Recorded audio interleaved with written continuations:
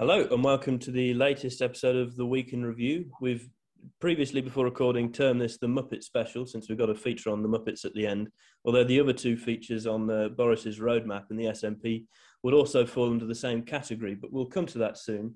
I'm delighted, as always, to be joined by ST Wickett. Sam, how are you? Very well, Michael. How are you? I'm well. The first cigarette is already out. This is all via audio, so you can't see this, but Sam can't go, just as I have always got a coffee by my side, has always got a cigarette in his gob. The first one is there. Maybe we'll do a tally, Luke. We could do bets on this of how many are gone through the episode. And I'm also joined, as I've hinted at there, by Luke Perry. Luke, how are you? Yeah, I'm very well. We're without a cigarette in my gob this afternoon. Good. So I would like to ask Sam the state of your lungs. Because it seems every podcast you're not without a cigarette. Well, very worried. That's true. Well, because I think I am sitting in my room talking to my computer effectively, so this gives me some semblance of normality. Yeah. Fair it's enough. part of the statistic of a increasing indulgence in vice due to lockdown. Yeah. We've got a victim right here. Well, of course, the first topic today has been for, I believe this is our 8th episode, so for the previous 7, is lockdown. So speaking of cigarettes and the national health, Sam, will go first to you, our expert, clearly on the matter. You're going to tell us a little about the roadmap out of lockdown. What have you been reading this week? Yes. So this is something that I think we should take with a grain of salt. I mean, we've been given no reason whatsoever to have any trust in our government since April of last year. But if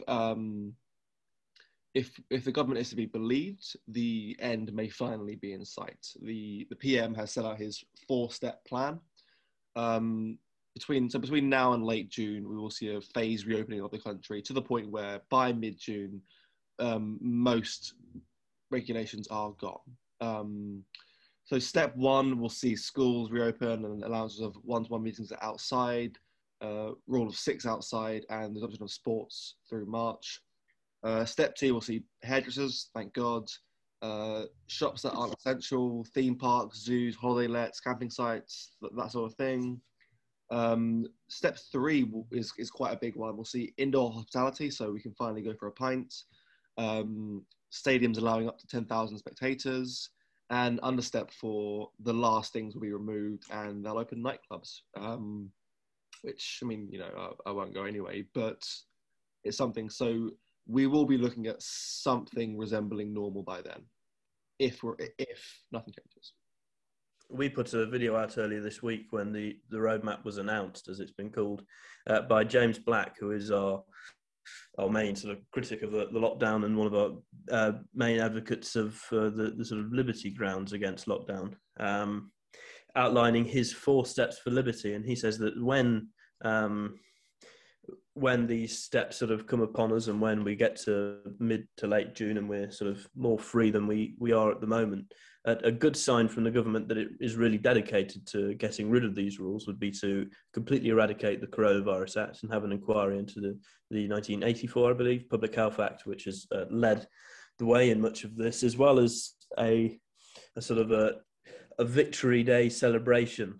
As after the war, people made a real effort to sort of return Britain to what it had been, it seemed, in terms of social life. And I think it would be good if the government were to lead a sort of celebration in that sense. But I think we may be wishing for a bit much there. Luke, what are your thoughts on the so-called roadmap out? Is this something we should be happy with overall, or is it too slow?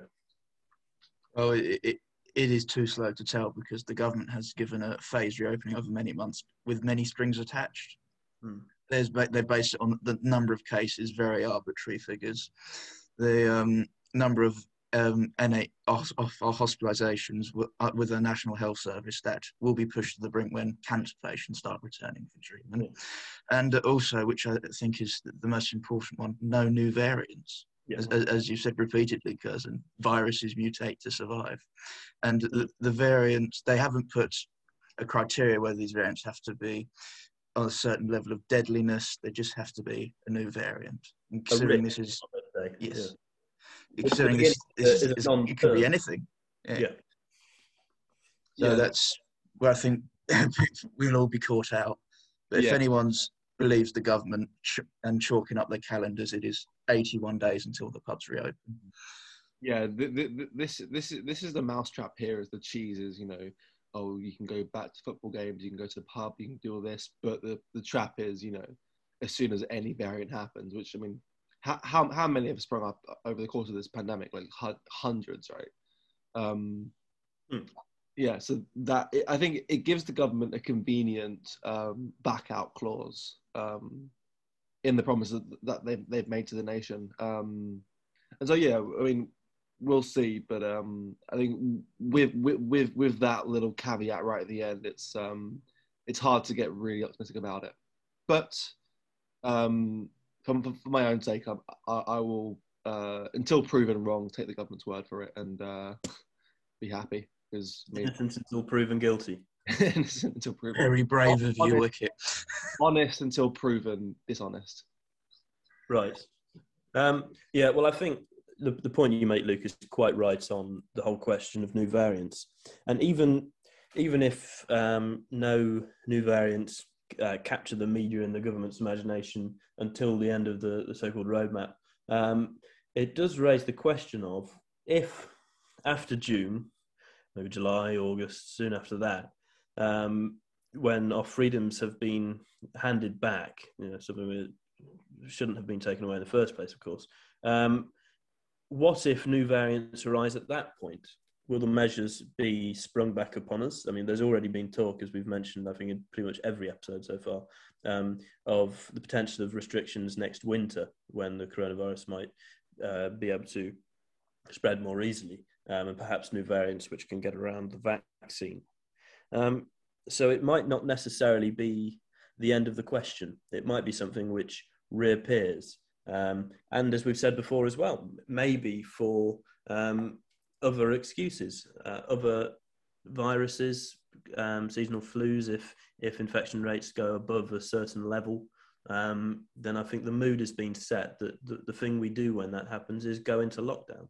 I mean, you know, as we said before as well, Michael, that can be triggered by a wave of terrorism or a natural disaster. Yeah, well, it did make me laugh. We've mentioned this, and some people, environmentalists, have argued that saving the planet, you know, climate change, all this, is a good enough excuse for lockdowns. Well, I've read here that there are going to be fewer trains after lockdowns. This is what the Network Rail have said. There's going to be fewer commuter trains in effort to improve services, which is a questionable answer.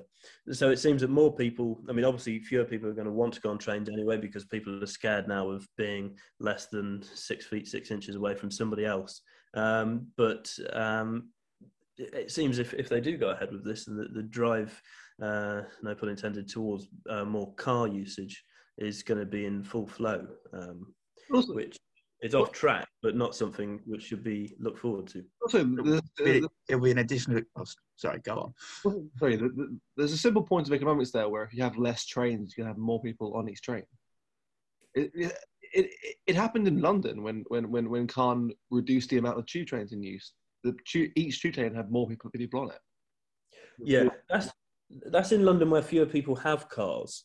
But I think that on a national scale, with normal rail services, people would get so fed up that they'd just turn to the car. Less easy in London because the amount of driving time and congestion charges and such are so high that you'd rather not fare it. Another one.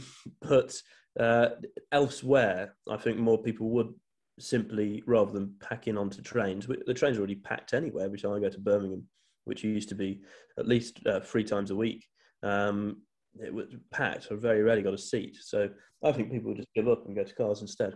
Well, I think that a weekend rail service would be the optimal excuse for businesses to make their employees work from home, still after the pandemic ends. Tinfoil hat is on. You're sort of linking these together. That's where it gets into dangerous territory. But no, that's a good point. Going back, Michael, I think, as you said, this all hinges on the Coronavirus Act. Because what that does, until that is repealed, what that does is it gives the government sort of the right of decree. It's hanging over us constantly. It's like a bad cloud waiting to pour down. The sword of Damocles above us. We're very into it today, aren't we? Full flow, which is good. But we moved slightly away from the roadmap there. But in terms of businesses, then, so the pubs, is it right that in April they'll be able to open outdoors? That serving will be allowed to take place outdoors. Outdoors, yes, which is again, it brings it into a question of, you know, will it be another thing where the bigger pubs like your Spoons and Green Kings can handle it and the smaller ones can't? Well, one thought that struck me with that, I was talking to my better half about this, and thinking about the pubs in Burton having once been the brewing capital of Britain, if not the world, of course. A lot of pubs, especially smaller pubs, the larger pubs will be able to get around this because they have very large premises and people can get around all certain ways. A lot of the smaller pubs either don't have beer gardens, or if they do, they have a car park which can be converted, which isn't particularly attractive. Or you can only get to them by going through the pub. Right, yeah. I imagine the sort of traffic flow, you know, going past the bars, past the seating areas, would be ludicrous. It almost just says, what is the point? Just sitting inside. It'd be a similar situation to what we had in the autumn when pubs could only open if they served a substantial meal. Well, I know many pubs in my hometown which didn't serve food to begin with. They were not prepared when this new restrictions rolled in. Pubs will be caught out in a similar way here.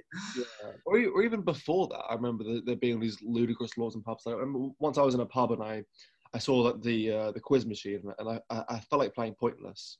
That's mine.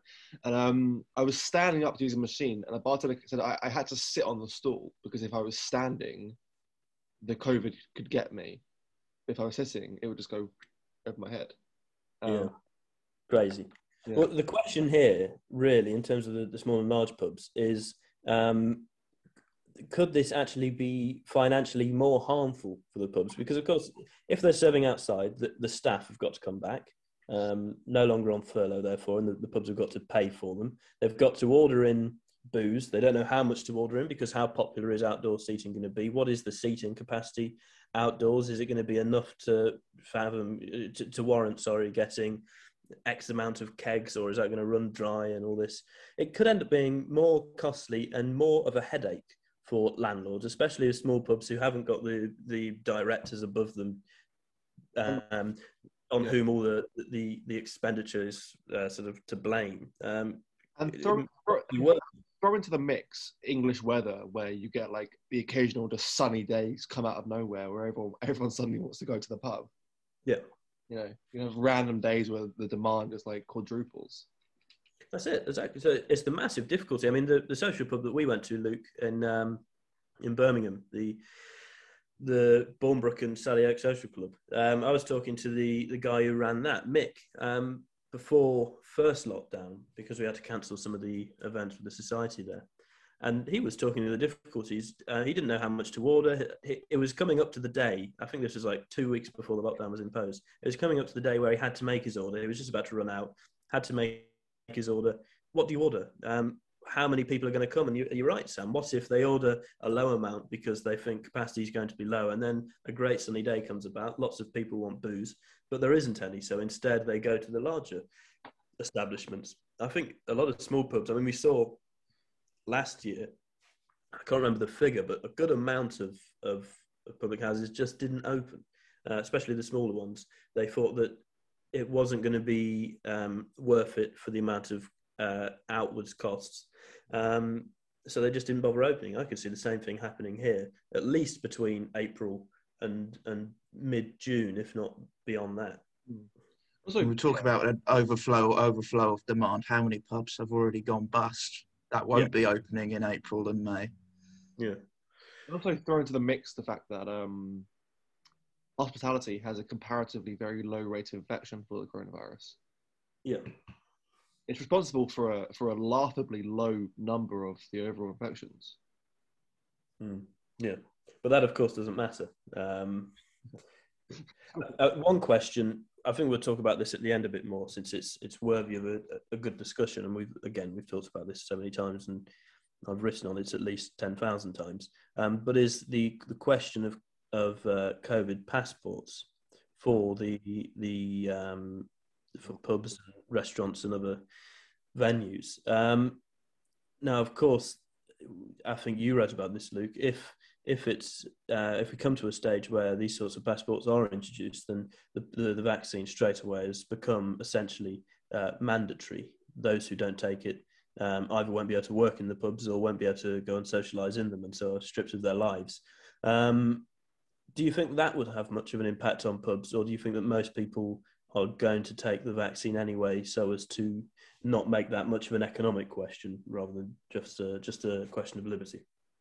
I think for the latter point, many people will take the vaccine anyways, but the government want everyone to take it, which they will run into a roadblock there. I think that the case with the pubs is that they can claim that they're not spreading infections if all their employees are vaccinated, if all the customers are as well. And we just move to a place where there are vaccinated pubs and there are non-vaccinated pubs. And we become a segregated society for a few months. Yeah, I mean, we've had again messaging from the Queen actually today, saying that those who don't take the vaccine essentially are selfish. I think the exact words were think of others rather than yourself, which doesn't quite work in this sense. And I must say, I was quite disappointed when I read that. I think it was a step too far from the monarch, admittedly. It sounds like something just written by the press team and then put out. But also, you almost can't not think about yourself when taking the vaccine, because as the trend is emerging, it's becoming more and more apparent that if you don't take it, your life will be severely impacted, not health-wise, but socially. Yeah, exactly. And of course, the point is that by suggesting mandatory vaccines de facto, as I say, as we'll talk about at the end, the government itself, or maybe not the government, but those who support such measures are only thinking about themselves rather than others. They're not thinking about the reasons that other people might not wish to take a vaccine, or the general question of that forgotten thing, liberty. But that, I think, is another matter. But as I say, we'll possibly move on to that issue a bit more at the end, since we've distracted away from the roadmap. Maybe we'll take a turn off and go on to the next question, Luke, which is yours, and you've been reading up on the excitement within the SNP this week. What can you tell us about it? So I have the story on the Muppets this week, lucky me, where we discussed the special episode of the Banana Republic up north, where the SNP is engaging in some questionable activity. So it starts with the main man of the story, Alex Salmond. He led the campaign for Scottish independence in 2014, but has since fallen from grace due to a number of sexual assault allegations.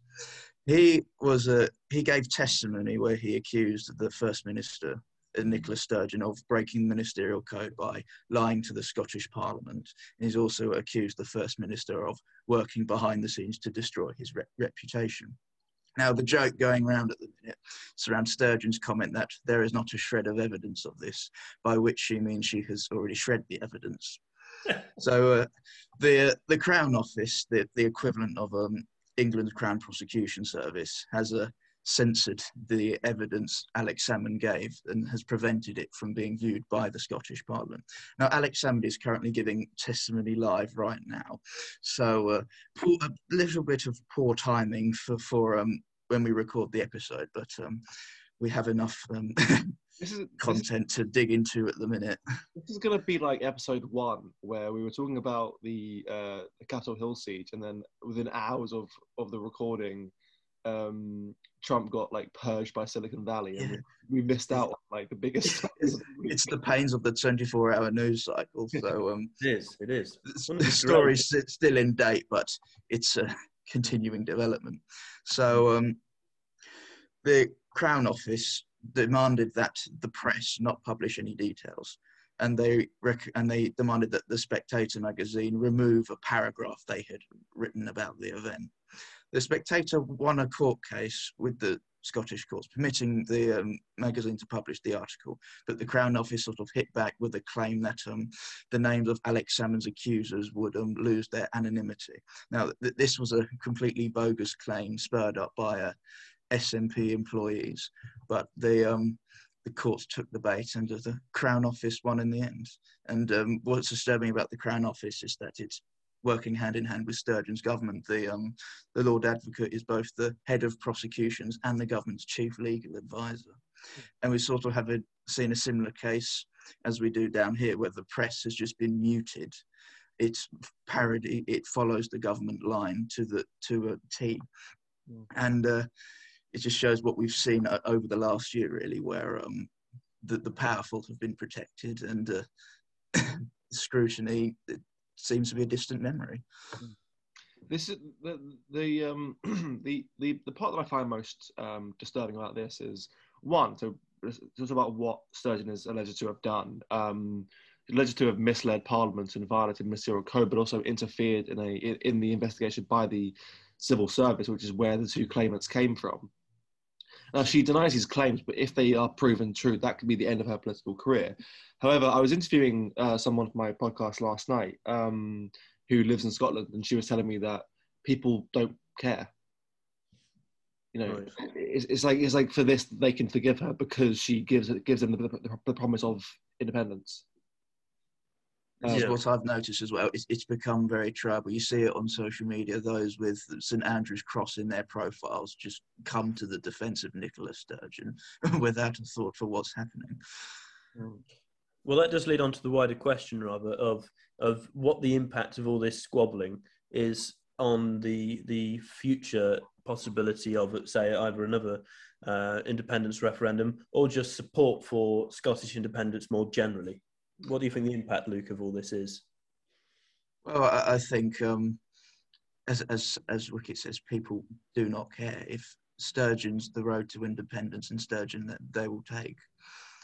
I think it will certainly question the legitimacy of devolution, whether that would continue. But I think we're too far down the road now that getting rid of the regional parliaments would be a massive challenge. And I do think another independence referendum is coming, but I can't see past that, whether Scotland will vote to remain again or leave.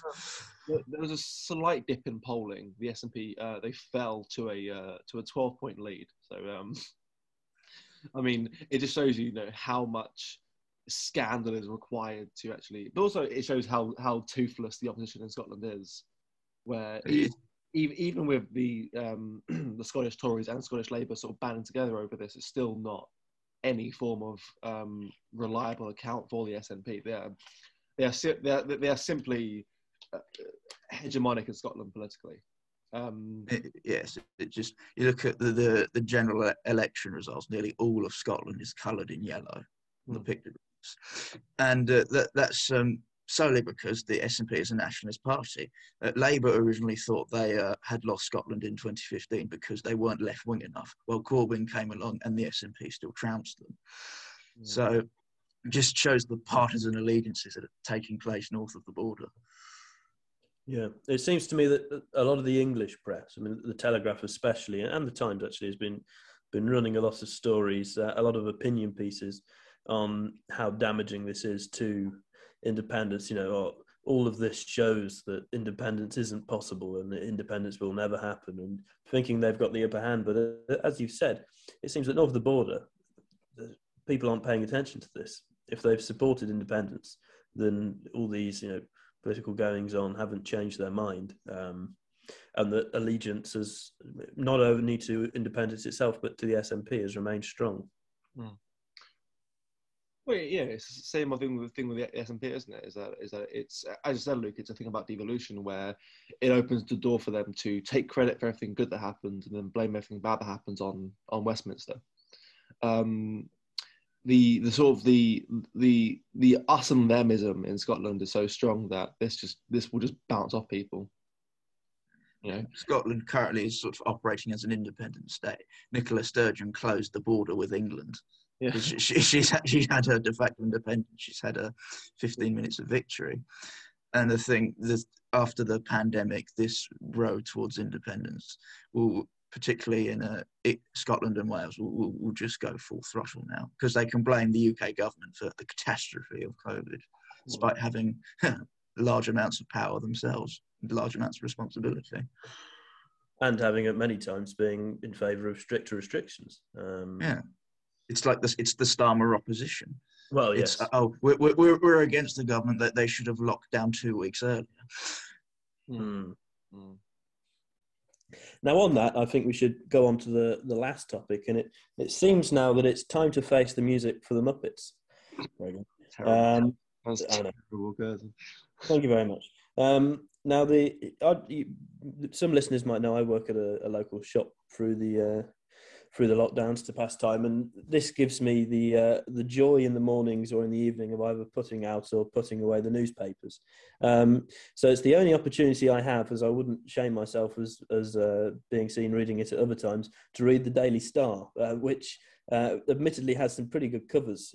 One of the recent ones that caught my eye was that the Muppets have been hit by a trigger warning, and immediately I thought maybe Kermit has been trashed for being like Pepe the alt-right frog, or Miss Piggy is being done for fat shaming. But no, Disney has instead put trigger warnings on 18, no less, episodes of the Muppets for, quote, offensive content, quote, negative depictions and or mistreatment of people of different cultures.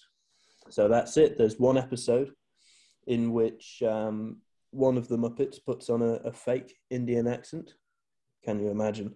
And another in which Johnny Cash has a Confederate flag while singing a song draped over his shoulders. And of course, this is just so shocking and unbelievable that people have to be warned so that they can, if they see fit, turn off the screens before watching. I mean, how soft have we come? This is just absolutely... I know that the phrase is a very tired one of PC gone mad, but I think actually it's quite acceptable in this circumstance. Why is it a Muppet putting on, literally a child's television puppet, putting on an accent is so offensive that viewers need to be warned beforehand that they might be offended by it? What is going on?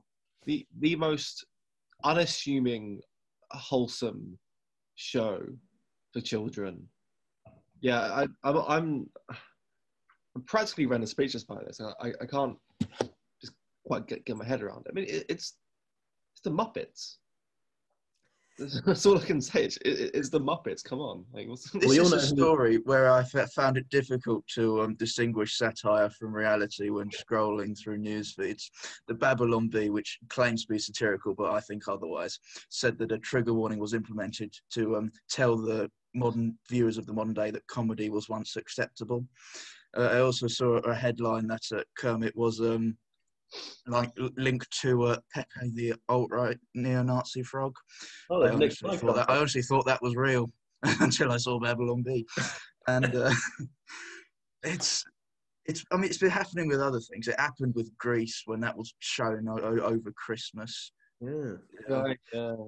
Yes, it's happened with British sitcoms over the summer. Only Fools and Horses got a trigger warning to say that the views expressed by East End Cockney working class men would be not up to scratch with the modern utopian progressive view of today. So but with the Muppets, I mean, you couldn't have picked a better title to play politics on, could you? Well, we know who the real Muppets are in this story. I mean, one of the things that strikes me. So one of the unbelievably offensive things which takes place in the Muppets is, as I say, the adoption of a fake Indian accent. Crikey. But just imagine instead, I'd say imagine, I'm sure this happens through many of the episodes, that one of the puppets is instead putting on an accent of a sort of middle class or upper class posh English twit, right? And pretending to be something that they're not again. That wouldn't be branded offensive. People now would love it. I mean, think of The Crown, for example. It includes the sexualization of the monarch and other members of the royal family. Those who take part in the programme have talked in interviews about how they put on the accents by saying, I can't remember what it is, but they say, they put on their voice in all sorts of ways so as to, not to mock, but to put on the accents of aristocrats and monarchs. But of course, that's not deemed offensive because it's not offensive. The whole point of actors is that they put on certain voices and change their looks and manners in certain ways so as to pretend to be other people, and sometimes to mock that too, if appropriate. I just can't see why this is deemed offensive, but other stuff isn't. I mean, really, none of it is. It's a complete fanciful nonsense. I do have to ask, is the accent in question, is it like a mocking caricature, or is it just a depiction? From my reading, it's just a fake Indian accent, so it's not necessarily mocking. It's just someone. So that's like when they tried to ban Apu from The Simpsons. I think they did in the end, but it was. Whether they banned him or not, the actor themselves said, "I'm not." Yeah. It was literally just like a fairly accurate depiction of an accent of someone from that part of the world. I mean, it's so not because it confuses me because I'm left wondering, well, are we supposed to embrace different cultures or not? Yeah, because the messaging is so mixed. Strange phenomenon where minority characters are just being purged by the woke left. And I think that one TV show, the character called Speedy Gonzales, who's caricature of Hispanics, and of course he has a lasso, he has a sombrero, and that TV station had a load of complaints about the character. They took it off the air, but these complaints were largely from white middle-class metropolitans, and the character was brought back onto the show because of outrage from the Hispanic community. So it just shows how it's just complete virtue signaling. These people, it's not offending the people it depicts. It's offending people who are acting offended on behalf of other people. Yeah. Well, think of an example there. Thinking about it, I just thought, I might be wrong with this, but I'm just thinking of it. Monty Python, say. Now, one like The Life of Brian, there are other cultures depicted, and you can see how someone would want to put a trigger warning on that. But say, for example, The Meaning of Life, where they put on Catholics with the Every Sperm is Sacred song, and bankers, and office prigs at the beginning with the opening war scene. I can't imagine that the sort of wokies would put any label on that because, as you say, the offence, it's not offence, but the mocking is based on the wrong sort of people. They're either upper class or they're westernised or white. Therefore, it's not insulting. Completely backward idea. Yeah, there seems to be there's no bad tactics, just bad targets. Yeah. And interestingly, with the Muppets, I was reading, I couldn't help but laugh even at this defence because, again, we're talking about children's puppets. But anyway, the Muppets are said to have made efforts when creating their programmes to show American children, not just white Americans. Again, I don't know how they do that with puppets, as they're green or red anyway. But anyway, not just to depict American people, but to depict people from all cultures and all ethnic types, all this. So as you say, it's taking away that representation and inclusion of everybody being mocked. I mean, there's no one in the Muppets who isn't mocked. That's the whole point. All characters are supposed to be amusing. So it's taking away the right of someone from a different background of being mocked, of being included in that sort of laughing circle, and saying, "Oh no, we understand that you don't find humour humorous, so we'll leave you out of this. We don't want to offend you." Which, if anything, is actually more offensive. Yeah. I managed to get a laugh out of you, Michael, yesterday when we were on the phone. I was talking to you about how Sesame Street introduced an autistic Muppet. Just those two words alone, I thought, if we can do that here, actually, we can take out those two words and claim you're saying it to somebody else, the autistic Muppet. You can definitely get cancelled for that, surely, if you were to call someone that. That's pretty good. Yeah. And as we were saying before the recording as well, it ties into the whole wider trend of this sort of this culture of making everything safe and kind of padded and coddling and utterly dull and sanitized is now coming for children's entertainment. I mean, this week we've also seen the gender neutralizing of Mr. Potato Head. So now it's just Potato Head. Yeah. Oh, Mr. Potato Head. Yes, it's the much loved children's toy. Mr. Potato Head is now just Potato Head. Even though there was already a Mr. and Mrs. Yeah. It confounds me, and that now I think they're going to have to go edit the original Toy Story movies to. Well, thinking of that, isn't the voice of Mr. Potato Head Don Rickles? Yeah, it is. Have a look.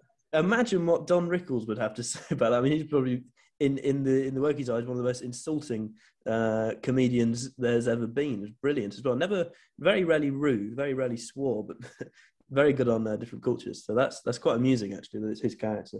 I mean, another one was Dad's Army, which was tagged as containing discriminatory language because of the way some of the actors referred to people of Sudan, which does lead to the question, who do they think they're kidding, these wokies? Who is it that they are trying to protect with all this? Because as we've said, it's not the regular viewers who are going to find any of this offensive. If anything, it's amusing. Is it just their own groupings? Or are they trying to change the way people view this? Are they trying to make it so that when watching it, people do think, oh, actually, this is insulting? What do you think? Are they preemptively trying to change the way people view these programs? The problem is that they've got a very, very totalitarian way of thinking. They view everything as political. So they see a film, they see a comedy and think, oh, and they try and fit it within their preconceived notions about the world. So all jokes are taken seriously. There's no room for satire. Everything has to be dead serious 100% all of the time. And that's just frightening. I think when we were talking, Sam, actually, when we were talking, I think I said that this is part of the guff that is put out every week by so-called political scientists, that everything is political, which if you're to have a serious debate about it, fine. Maybe everything is political, that's fine then. But it's so boring and such a used statement that even a children's puppet should be accused of being offensive because of putting on an accent. Wow, it's just such dross, really. Sam, what are you going to say? Sorry.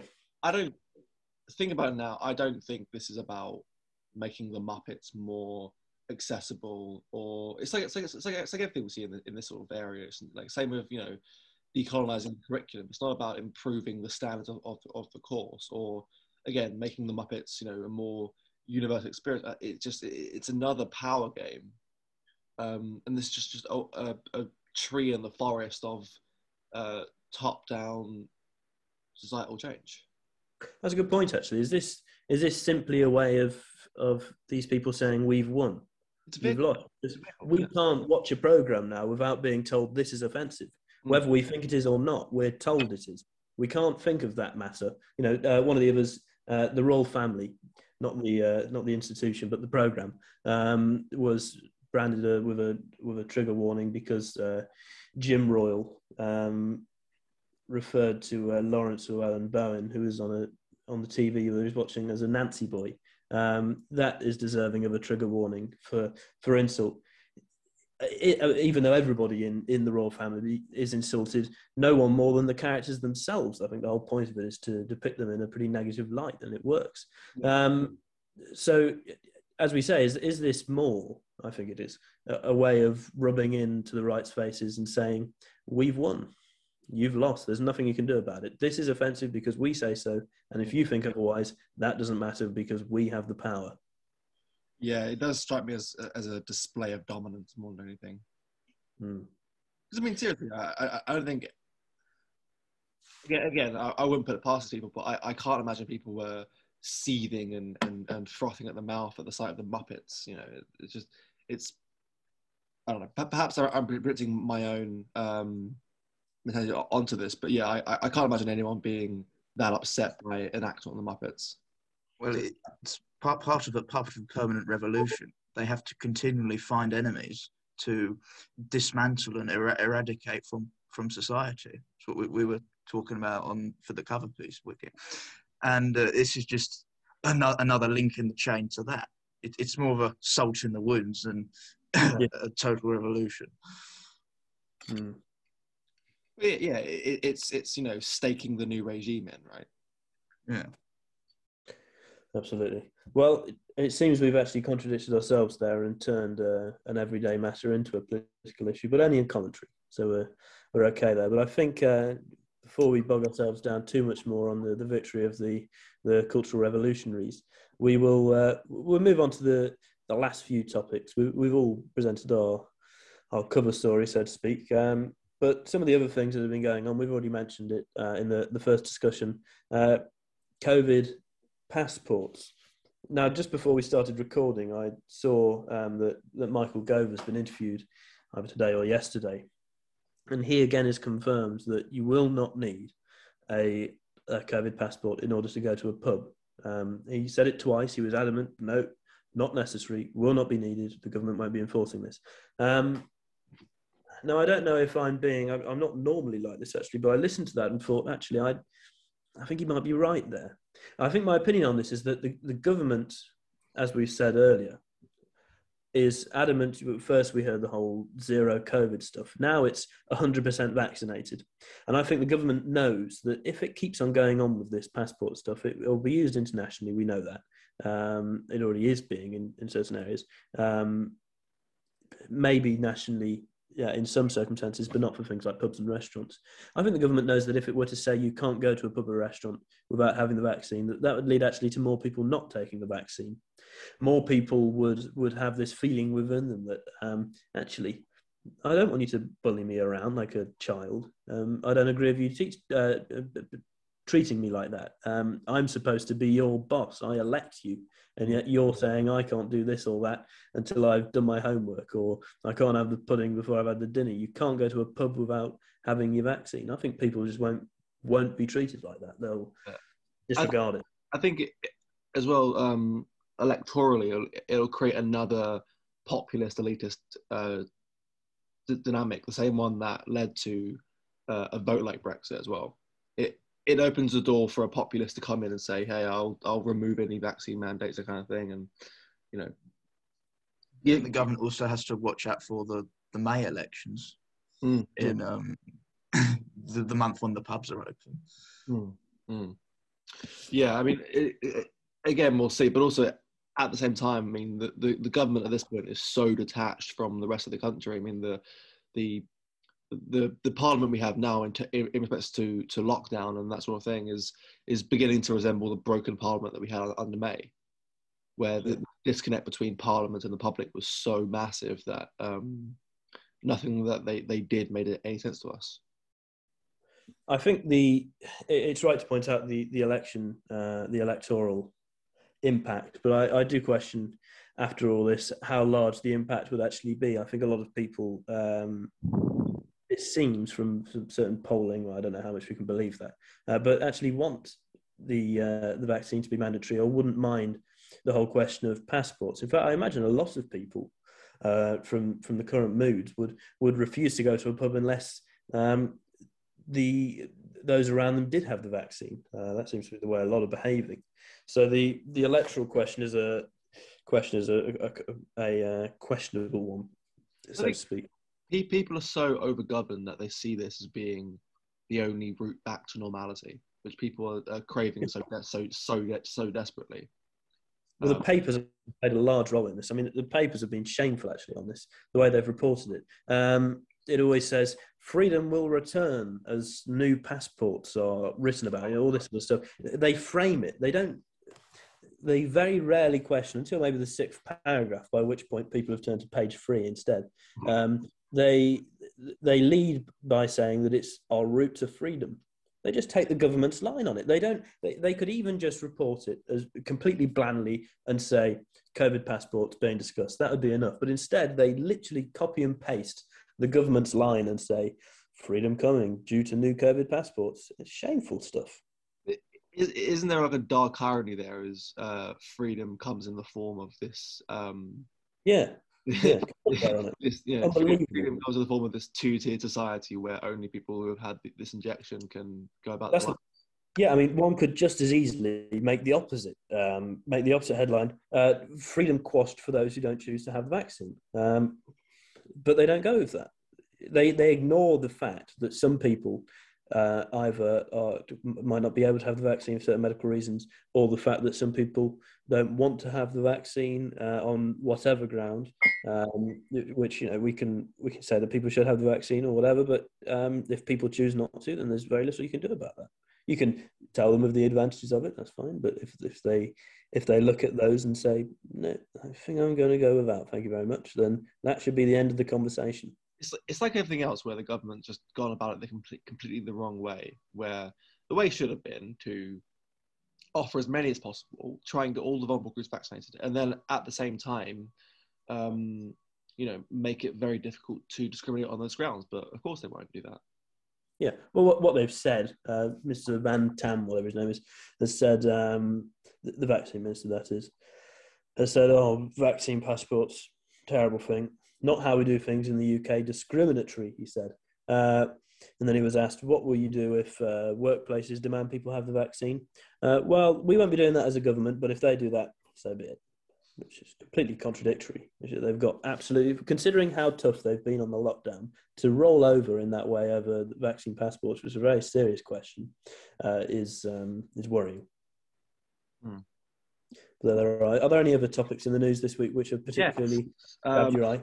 I want to go back to a successful prediction that I made in the very first episode of this show, where I said that sooner or later we would see the debutante ball of the returning military-industrial complex. And I'm not happy, but I'm sort of quite smug to say that it took 37 days for the US's first significant military intervention in the Middle East. Just over a month. The American war machine's back up and running with the Orange Man gone.